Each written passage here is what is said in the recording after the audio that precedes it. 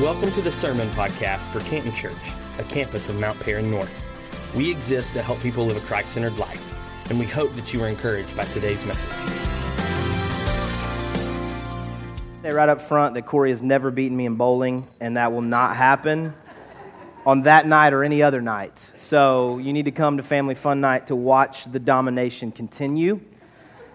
I'll just leave that at that. A couple years ago, our family went to Disney World. We had a blast. We went and we took our 4 kids. They were 3 years younger than they are now. So at that time, they were 8, 6, 4, and 2. And my brother and his family came with us. At that point, they had 2 children. They have 2 more now, but they had 2 children. And so there were 6 children and 4 adults. And we got up early one morning, went to the park. We were some of the first people in the park. So we parked in one of the first parking spots available closest to the park.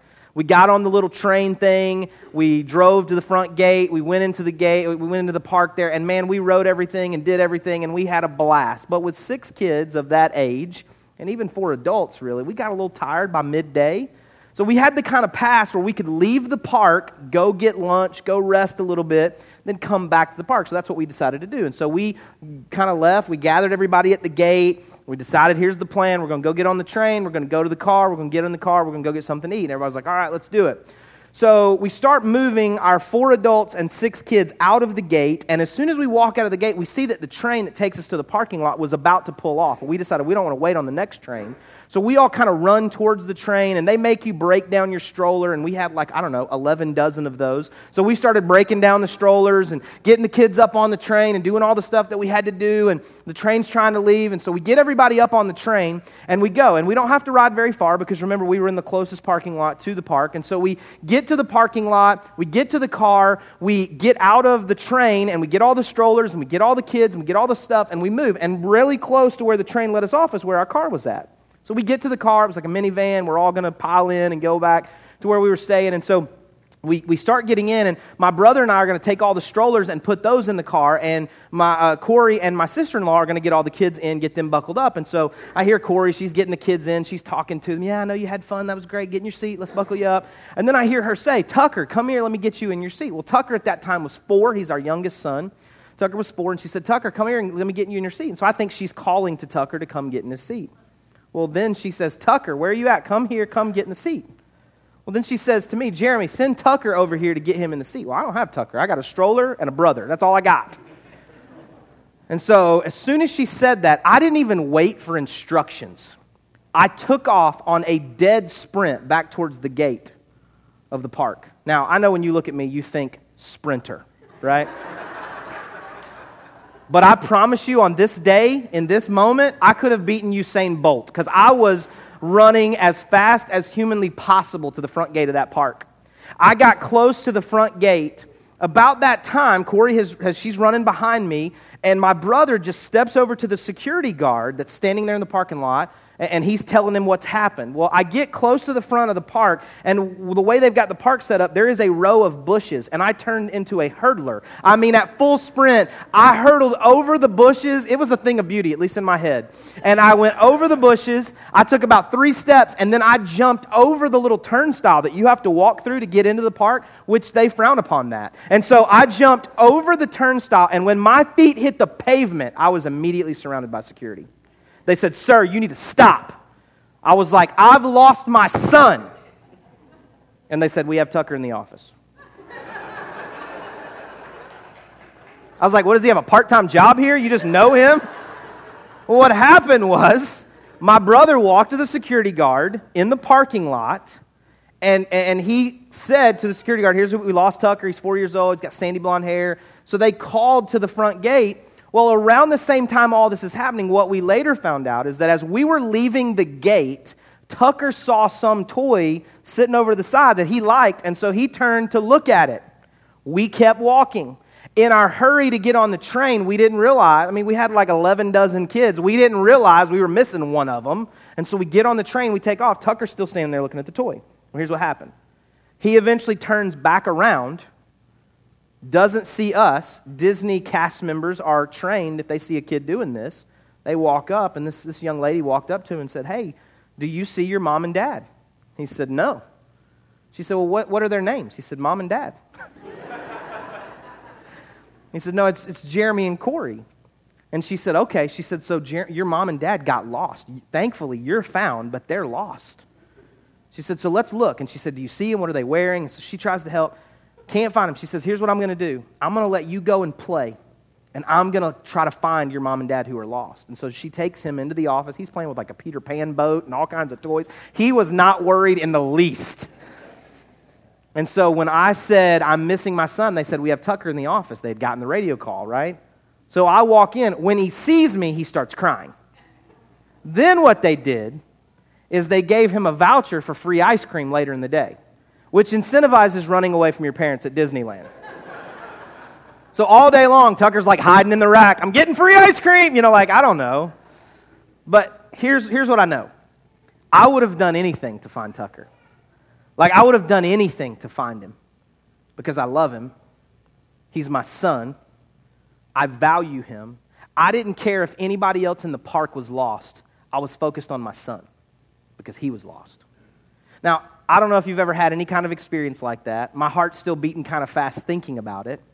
I don't know if you've ever experienced anything like that in your own family, with your own child, maybe with a friend. Maybe you got separated on a trip. Maybe you were the one lost and you were paying. I don't know. But here's what I know. I would have done anything, and I know that you probably would have too in the same kind of moment, because there was somebody that I loved, somebody that I valued, that I wanted to find. I wanted them to be safe. Well, today, as we continue in our series, Let Us Pray, we're going to talk about that idea. Last week, we started this series, Let Us Pray, where we were just talking about, what do you pray when you don't know what to pray? We talked about being overwhelmed, and we talked about when we're just up against it, and we don't know. We need God to be our refuge and our strength. We don't know what to pray. We don't know what to say. And so last week we just said, when you get in that moment, all you need to say is, God, help us. God, help me. You're praying for yourself personally. Well, today we're going to talk about a little different kind of prayer. We're not going to pray about you or changing your condition. We're going to pray for somebody else. And we're just going to pray, God, save us. Or save them. God, save them. Save that person. Help that person to be safe, kind of like I was experiencing when I was chasing after Tucker. So if you got a Bible, I want you to grab that and turn to Genesis 18. If you don't have a Bible, but you got a device, you can follow along there. Most of the scriptures will be up on the screen today. Genesis chapter 18 is a place where we're going to find a story about good old Father Abraham. This is a guy we sing about. It's a guy many of us know, even if we've not been raised in the church, not been around the Bible very much. Genesis 18 begins with the story of Abraham and his wife Sarah. And verse 1 tells us very specifically that the Lord visits Abraham. And we're going to see 3 men in this story in Genesis 18, and then 2 of them carrying over to Genesis 19, who are visiting, talking to, interacting with Abraham and some characters in this story, some people that are here in this narrative in Genesis 18 and 19. And so the Lord is visiting Abraham, and we understand that there are 2 other men that are with him. We understand them because of Genesis 18 to be angels, to be heavenly presence there, and they're in bodily form. And so these 3 men come, they visit Abraham, they have a conversation with them, and the first 15 verses, they're talking to him, and Sarah really, through extension there, they're talking to him about the idea that about a year from now, they're going to come back, and Abraham and Sarah, who are really old, are going to have a son. And Sarah laughs in the tent. She's preparing a meal for these guests. She laughs. God hears her and says, why is Sarah laughing? And Sarah lies about it and says, I wasn't laughing. And then in a drop the mic moment in verse 15, if you want to read it, God's like, yeah, you did. And then that's all he says. Yeah, you laughed. And then we don't even come back to it. So there's this conversation that's taking place with this human form of God, these angels that are here interacting. And then in verse 16, we see the conversation shift because the men get up and they're going to walk away. They're going to leave. And God, it says here, records the thoughts of God. It says, do I want to tell Abraham what I'm going to do in Sodom and Gomorrah? Sodom and Gomorrah is this town not too far away. What we saw a few chapters ago, which we talked about a few weeks ago, is that Abraham and Lot was Abraham's nephew. They divided up the land that they were living on. Abraham went one way, Lot went the other way. And Lot's land, Lot's place that he went, included the town of Sodom and Gomorrah. It was a wicked and evil and immoral place. You can read about it in history. You can also read about it in Scripture. In Genesis 19, it details some very wicked and evil things that were taking place by the people of that city, the men of that city. It's a very, very bad place. And so God is going to go and to destroy Sodom and Gomorrah. That's the thought that he had. He was going to go and see what was going on there. And Abraham and God begin to have this conversation about what's taking place in Sodom and Gomorrah and what his plan is. And this is what it says in Genesis 18, verses 20 and 21. Then the Lord said, the outcry against Sodom and Gomorrah is so great and their sin is so grievous that I will go down and see if what they have done is as bad as the outcry that has reached me, and if not, I will know. And so the plan is that God is going to go and to destroy Sodom and Gomorrah in His justice, in His judgment, and He wants to go down and see what's happening here. Now, when I read this, and it troubles me a little bit, but what we see happening is that Abraham immediately goes into negotiating mode. You ever negotiated with God about something? Like, it could be big, it could be small. You're interviewing for a new job, and you're like, God, if you'll just let me get this job, I will pay 20% tithes off of my paycheck for the first year that I have this job. Some of you are laughing because you've said that same thing to God. Like, God, I will do what, God, I'm going to ask this girl out. And if you will just, I don't have a shot with her, but if you will just let her say yes, just let her be stupid for a minute and just say yes to me, God, I will name our first child Zerubbabel or something. Like, you don't know what you're going to promise, God, but you're negotiating with Him. Like, whatever I've got to do here, God, I will never miss church ever again, God, if you will just let me get this car. Like, let this salesman come down on his asking price. God, I will join a life group. I will serve in my church. Like, what? You just start negotiating. Well, this is what Abraham begins doing in his conversation with God here, beginning in verse 16 and throughout the remainder of chapter 18 of Genesis. This negotiating that happens back and forth. And so here's what Abraham says to God when he finds out that God is going to go and destroy Sodom and Gomorrah. He says, well, God, he says real elaborately, real eloquently, he says, God, but what if you go to that place? What if you go to Sodom and Gomorrah? What if you find 50 righteous people? Would you save Sodom and Gomorrah if you could find 50 righteous people? And God says, yeah, 50 sounds like a good number. If there's 50 righteous people in Sodom and Gomorrah, I'll save it. And Abraham says, okay, all right, well, what if there are 5 less than 50? For those that are keeping score at home, that's 45. And the Bible says 5 less than 50. I'm assuming that's Abraham trying to make it sound like, you know, it's connected to something that God's already agreed to. He's already agreed to 50, so 5 less than 50 sounds like just a little bit. And God says, yeah, I mean, if there's 45 righteous people in Sodom and Gomorrah, I'll save it. He says, okay, but pardon me, Lord, what if there's just 40? God says, oh yeah, okay, if there's 40, yeah, okay, I'll save Sodom and Gomorrah if there's 40. And he says, but what if there's just 30? God says, well, yeah, if there's 30, I'll save Sodom and Gomorrah. If there's only 30, that's fine. He says, yeah, but what if there's just 20? Well, yeah, I mean, I guess if there's 20, I'll save the 20. Yeah, okay, I'll save the town because of the 20. Abraham says, but what if there's only 10? I assume, I'm reading into the scriptures here, this is not exactly what it says, but I assume that Abraham and Lot have been talking. And that Abraham knows through Lot's stories how bad Sodom and Gomorrah is, and he's assuming that God is going to go and find out it's as bad as he thinks it is, and he's going to destroy Sodom and Gomorrah, and it's going to destroy his family that's there. And so he says, God, well, what if there's just 10? Like, what if there's just 10 righteous people in Sodom and Gomorrah? Would you save Sodom and Gomorrah if there's just 10? And this is what God answers in the middle portion of verse 32 of Genesis 18. He answered, God answered, for the sake of 10, I will not destroy it. And man, when I hear that, like it kind of hurts my heart. Because I don't know that I love Old Testament God, like in His wrath and His justice and His judgment. And like, I want compassionate God through the person of Jesus that won't let the accusers throw rocks at the woman who's guilty. Like, I want that kind of God in my life. But when I read that God's saying, no, I'm going to destroy an entire city and all the people that live there, I'm like, God, I don't know how that makes me feel. But then I hear Him say, okay, you know what, but for 10, for the sake of 10, I mean, I won't destroy them for the sake of 10.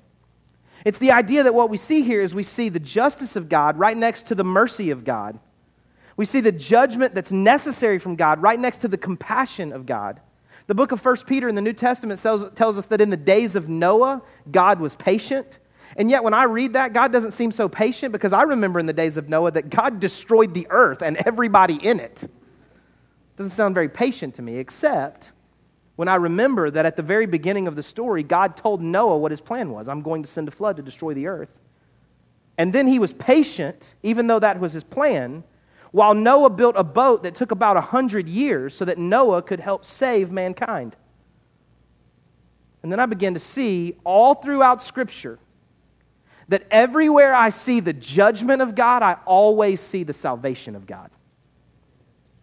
He judges the entire earth and brings a flood, and yet he waits until Noah can finish the boat to save mankind. He's going to go to Sodom and Gomorrah, but if it's just for 10 people, maybe he would save mankind. At some point, if we believe what the Bible says, all of us, all of humanity, will stand before God in judgment. And yet just next to that judgment, I also see the mercy of God that he sent in the person of Jesus. Everywhere there is the judgment of God, there is always the salvation of man. That's God's plan. And when I read this story and when I read the conversation and I read the negotiations, what I see is that God values things differently than I do. Because Abraham really didn't care about 50 people. He didn't care about 45 people or 40 people or 30 people or 20 people or 10 people. You know who he cared about? He cared about Lot. He cared about his nephew and he cared about his nephew's family. And he wanted to make sure that if judgment was coming and bad things were going to happen and if God was going to pour out his justice, that his family and his friends would be saved. That's who he cared about. And I see in this story that God values things differently than I value things. Did you know that a penny doesn't really cost a penny? Did you know that? Up until 2011, the penny that is worth 1 cent in our economy actually cost 2.4 cents to make.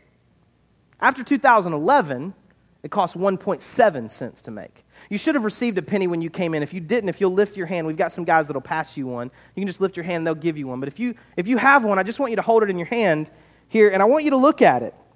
Look at the date, look at the picture, look on the back, see what's there, look at the inscriptions that are there, that our currency, the U.S. Mint, they put together these different denominations of money, and the penny is the smallest of those denominations. It's worth 1 cent, 1 part of 100. And so when I tell you that the cost to make a penny was 2.4 cents up until 2011 and 1.7 cents after 2011 up until today, you go, well, that's not that much money, that's not a big deal. But if I were holding a $100 bill right now, I feel like I would probably have your attention a little better. But if I were holding a $100 bill and I told you that up until 2011, it cost the U.S. government $240 to make that $100 bill, and since 2011, it cost the U.S. government $170 to make that $100 bill, it changes the conversation a little bit. For them to make the pennies that circulate within the United States, they lose, the U.S. Mint loses $5 to $7 million every year to make the penny. It costs them about $57 million to print all of these, to make all of these pennies. And the reason is because of how the penny is made and what is contained in the penny. It's a combination of copper and zinc. And how the cost changed in 2011 is they changed the different ways that it was composed, and they had to do it a certain way because they wanted every machine that accepted pennies to still recognize the electromagnetism of that penny and the same weight and the same balance, but they wanted to try to cut the cost. And so they were able to do that and cut it from 2.4 cents to 1.7 cents. But I got to be honest, I don't really value the penny. There's been a conversation going on for the last 5 or 10 years about them completely discontinuing the penny from our currency. And when I hear that, I'm like, that's fine. I don't really care. Because I don't value the penny. It would save them $57 million if they just quit making them every year. Now, I realize there's a lot of changes they'd have to make. Everything would have to balance out where it ended in 5 cents or 10 cents when you're buying something. I get all that. But man, I don't really value the penny. I've thought about in my life, and this may be a little bit, I may have missed a few, I'm not sure, but I think I've probably sucked up $300 worth of these in the vacuum cleaner. I've probably broken more vacuum cleaners than I've sucked up because, I'm telling you, like, I don't value the penny. When I walk by and I see a penny on the ground, I just usually leave it there. If I see a quarter, I bend down and get it because I can get a gumball with that, right? But a penny, I can't really get anything for a penny, so I just leave it on the ground. What I don't realize is that I get enough pennies, I can get a gumball, right? If I take enough pennies and I put them in a little bank, a piggy bank, or I take them and I deposit them, I take them to a little Coinstar machine or whatever I got to do, I can actually get a lot of money for a lot of pennies. But a penny by itself just seems like it's nothing. It seems like, it's just copper and zinc, and it's just worth a cent. And so I don't really do anything with that. Tucker, the one that I told you about that got lost at Disney World, he steals all of our money in our house. I don't mean he borrows it. I mean like he walks around our house and takes all the money he can find that's not like strapped down somewhere. And some of it that is. It's in my wallet. He takes it out. He's like, look, I found money. I'm like, where'd you get that? He's like, out of your wallet. Like he steals it. But here's what Tucker knows. If he takes a bunch of change that he finds in our house, I'll go through it, and I'll keep all the nickels, dimes, and quarters, and I'll give him all the pennies. But he's figured out that if he gets enough pennies, he counted them for me last night.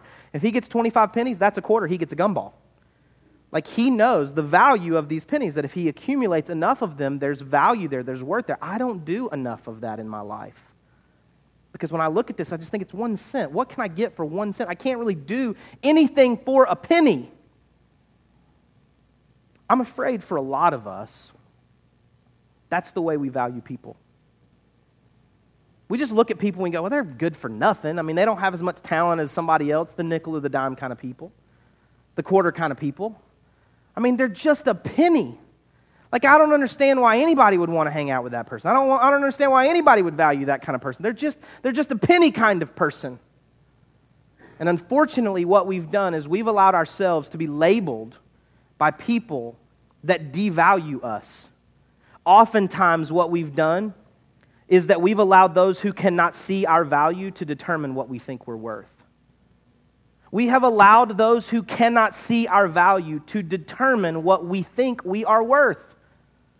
And that's bad enough, but then we also go around devaluing other people. Because you say, well, you're just a penny person. You don't count for much. You're not worth very much. But here's what I know. The penny is only worth 1 cent to me because my relationship with the penny is very conditional. I only use the penny for what I can get for the penny. But to the creator of the penny, the value is not 1 cent. It's 1.7 cents. It used to be 2.4 cents. Because the value to the creator is what it cost them. And you and I walk around allowing people that are not our creator to assign us our value, and it's always lower than what we're worth. You know what you're worth to God? Not what somebody says about you. You're worth to God what it cost him, and it cost him Jesus.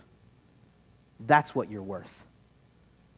For God so loved the world that he gave his one and only Son for you. You're not worth a penny. You're worth Jesus. The people in your life that can't see your value do not have permission to tell you what you're worth. Only your Creator does. But here's the problem for you and I. Sometimes out of our own hurt and our own pain, sometimes out of our own insecurity or our own pride, we begin devaluing other people because we think if we devalue them, it raises our value. Instead of reflecting the value that God sees in them because we are followers of Jesus Christ, for those of us in the room that are, we take on that flesh and sin nature, and we call them penny people because we forget what it cost God for them. You got somebody in your life, you think that's just a penny type person. They're not good for a whole lot. I would encourage you to try to view them through the lens of their Heavenly Father, the Creator of the universe, who has a much better understanding of their value than you do because He knows what they cost Him. Genesis 18 is not a story of Abraham negotiating with God for 50 people, or 45 people, or 40 people, or 30 people, or 20 people, or 10 people. Abraham was negotiating with God for one person, Lot. And here's the thing. You and I may say, well, man, God had a plan, though. God has justice to administer. He has judgment to reign down on Sodom and Gomorrah. Like, I don't understand why God would change His mind. Because God always values the one. Luke chapter 15 is one of my favorite chapters in all of the Bible. It has 3 incredible stories there. It has the story of a lost sheep, it has the story of a lost coin, and it has the story of a lost or prodigal son. And in Luke chapter 15, verses 3 through 7, this is what it says. Then Jesus told them this parable. Suppose one of you has 100 sheep and loses one of them. Doesn't he leave the 99 in the open country and go after the lost sheep until he finds it? And when he finds it, he joyfully puts it on his shoulders and goes home. And then he calls his friends and his neighbors together and he says, rejoice with me, I have found my lost sheep. I tell you that in the same way, there will be more rejoicing in heaven over one sinner who repents than over 99 righteous persons who do not need to repent. While you and I always seem to find value in bigger numbers, God sees the value in even the smallest number, one. At our church, we exist to help people live a Christ-centered life, especially those who are disconnected from Christ. We are unapologetic about the idea that we exist for those who are disconnected, because here's what we know. If you're in this room and you're a Christ follower, at one time or another, you were the disconnected. You were the one that God said was more important than the 99.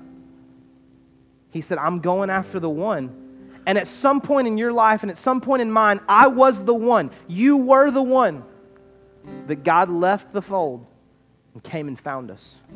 Somebody had a hard conversation with us.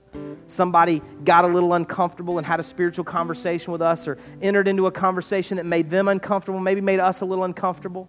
Somebody led us in a prayer. Somebody invited us to church or to a Bible study. But there was a moment when we were the one and somebody left the comfort of the flock and came to find me.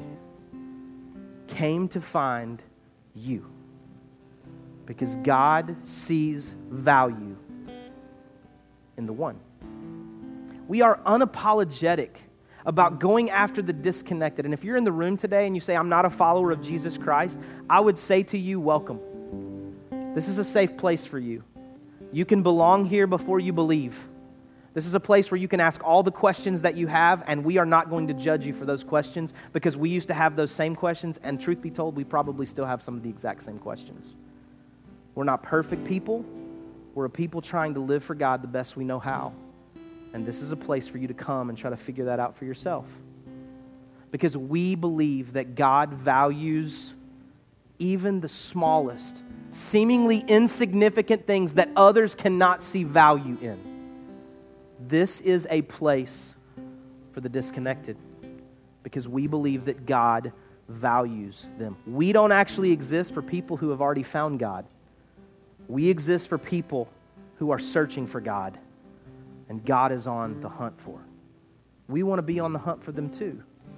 And so the question for me today, the question that I go back to when I look at Genesis 18 is, what am I supposed to pray then? Last week we talked about praying, help us, help me. I don't know what to pray. I don't know what to say. I'm in trouble. I need a refuge. I need a strength. Help me, help us. But what do we pray when we're talking about other people? What if we just prayed, God, save them? It doesn't change my circumstances, but what if I just got burdened about somebody in my life? What if my heart broke for penny people? People that other people don't see value in. But I do, because they're my nephew, like Lot was to Abraham, or they're my brother, or they're my sister, they're my husband or my wife, they're my friend, they're my coworker, they're my classmate, they're my neighbor, they're my teacher, they're my student. Other people look at them and say they are a penny person, but I see them as the one that God values. And so here's the conversation that we just read, which causes me to evaluate my conversations. Who am I negotiating with God on behalf of? Like, where do I see the judgment of God pending? Where do I see the justice of God that it must be poured out there? Who is my one? Like, who am I asking God for 50 and 45 and 40 and 30 and 20 and 10 when I really know it's just about one? Who's your one? Who's the member of your family? Who's the person on your job? Who's the person in your neighborhood? Who's the person you know right now you need to call them? You need to visit them. Who is your one? I would even ask it a different way. Who are you begging God for today? Like, who are you just begging God? God, I know you've got to be just, and I know you've got to judge sin, and I know you've got to judge unrighteousness, and I'm not trying to get you to stop that, because I know that's your nature, and I know that's who you are, but everywhere I see your judgment, I also see your salvation, and so God, could you just save, fill in the blank? God, I'm begging you for fill in the blank.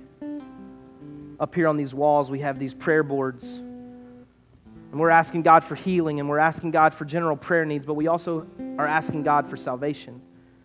And if you haven't done so already, I encourage you to come up here before you leave today and write somebody's name on one of these pieces of paper and roll it up and stick it in this board. And when you do, I'm saying to you, God, save them. God, heal them. God, touch them. They are the one.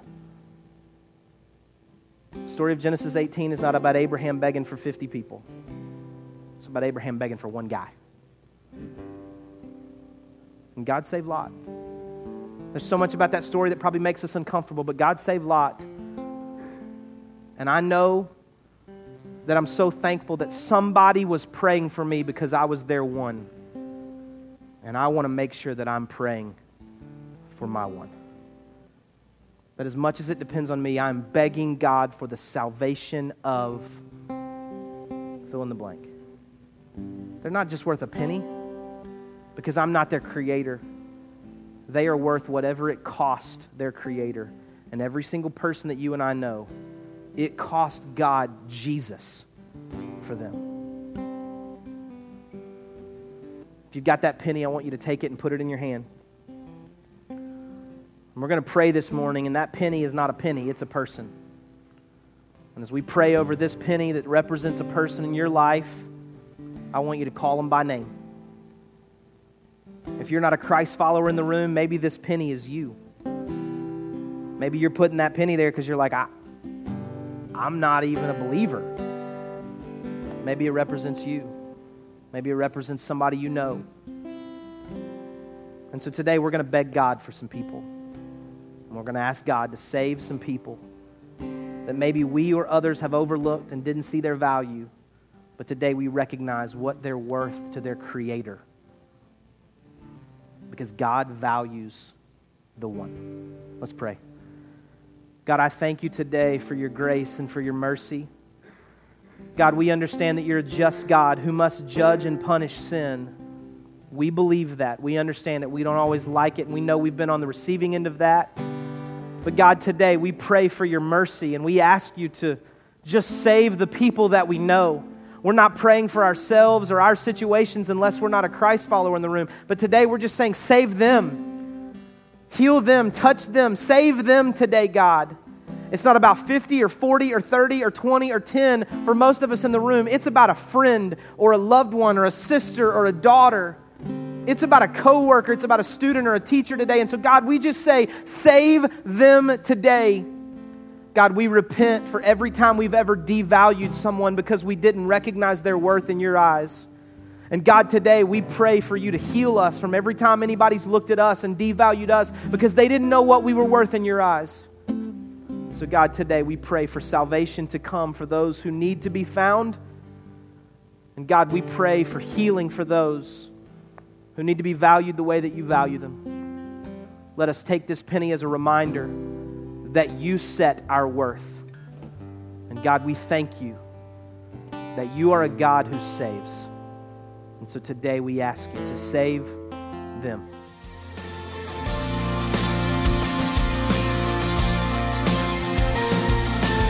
Thanks again for listening today. If you would like more information about today's message or about our church, we invite you to visit us at cantonchurch.com or facebook.com/cantonchurchga.